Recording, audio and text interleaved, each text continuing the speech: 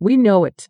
The vertical format is not the most popular among photographers. Maybe because you have to turn the camera 90 degrees, maybe because people think they can fit more content in a horizontal picture, or maybe it's just a habit. I often go for the landscape orientation and forget to shoot in portrait as well. When you're only shooting for personal or artistic purposes, you can shoot however you want. But in stock photography, you need a diversified portfolio, not just in subjects, but also in formats. And missing enough diversity often means missing sales. Here are a few reasons why you should also consider shooting vertical pictures as much as horizontals. 1. Social media. If you're not on social media, you don't even exist nowadays. And this applies to products, services, photography, everything. More than 80% of social media browsing comes from mobile phones. What's happening in social media at the moment is a fight. Everybody wants more attention, more pixels, more space on your phone's display. Phone displays happen to be vertical. Because of that, the use of vertical images is being favored on Facebook, Instagram, and Pinterest.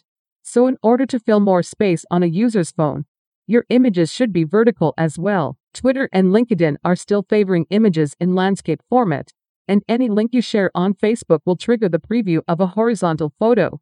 So you really shouldn't just start ignoring the horizontal format from now on. It still has its potential, but with Facebook, Pinterest, and Instagram favoring vertical images, and these three accounting for 85% of all social media traffic worldwide, if you don't offer a vertical version of your image, you are probably missing some sales. 2. Book covers. We kind of moved from printed books to their digital version lately, but there are still around 1 million books being published each year only in the United States alone, printed or digital. Most of their covers are still vertical. It's the standard image that comes to mind when you think of books. Well, most of these covers being vertical, they will mostly use vertical images. So if you don't offer a vertical version of your stock photos, you will probably miss some sales. 3. Magazines and newspapers. They don't sell that much anymore. Magazines and newspapers are being published less and less. However, those that still exist are using a lot of vertical images for their covers, and even their digital versions are still using the same layout as in print. Maybe you would have less chances to appear on the cover of a magazine or newspaper, as they tend to use their staff photographers for this.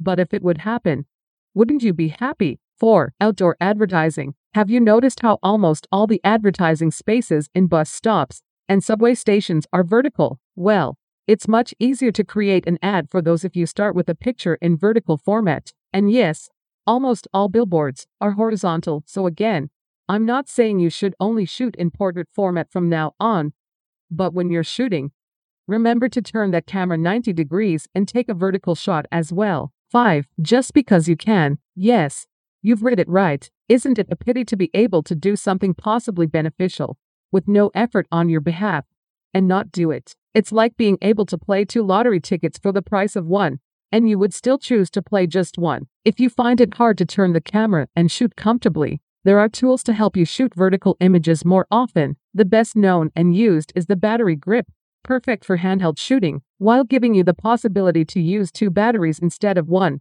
It also provides additional shutter and focus buttons, as well as a main dial, so you wouldn't feel any difference when turning the camera to shoot vertically. The less known and used is the L bracket, the perfect addition for your camera when you shoot on a tripod. The L bracket, called L plate, sometimes uses the Arca Swiss standard quick release system on both the bottom and side of your camera, making it extremely fast and easy to turn the camera 90 degrees without turning the tripod head. This lets you swap the orientation from landscape to portrait in seconds without risking to get blurry shots. Now, here's a fun exercise for you.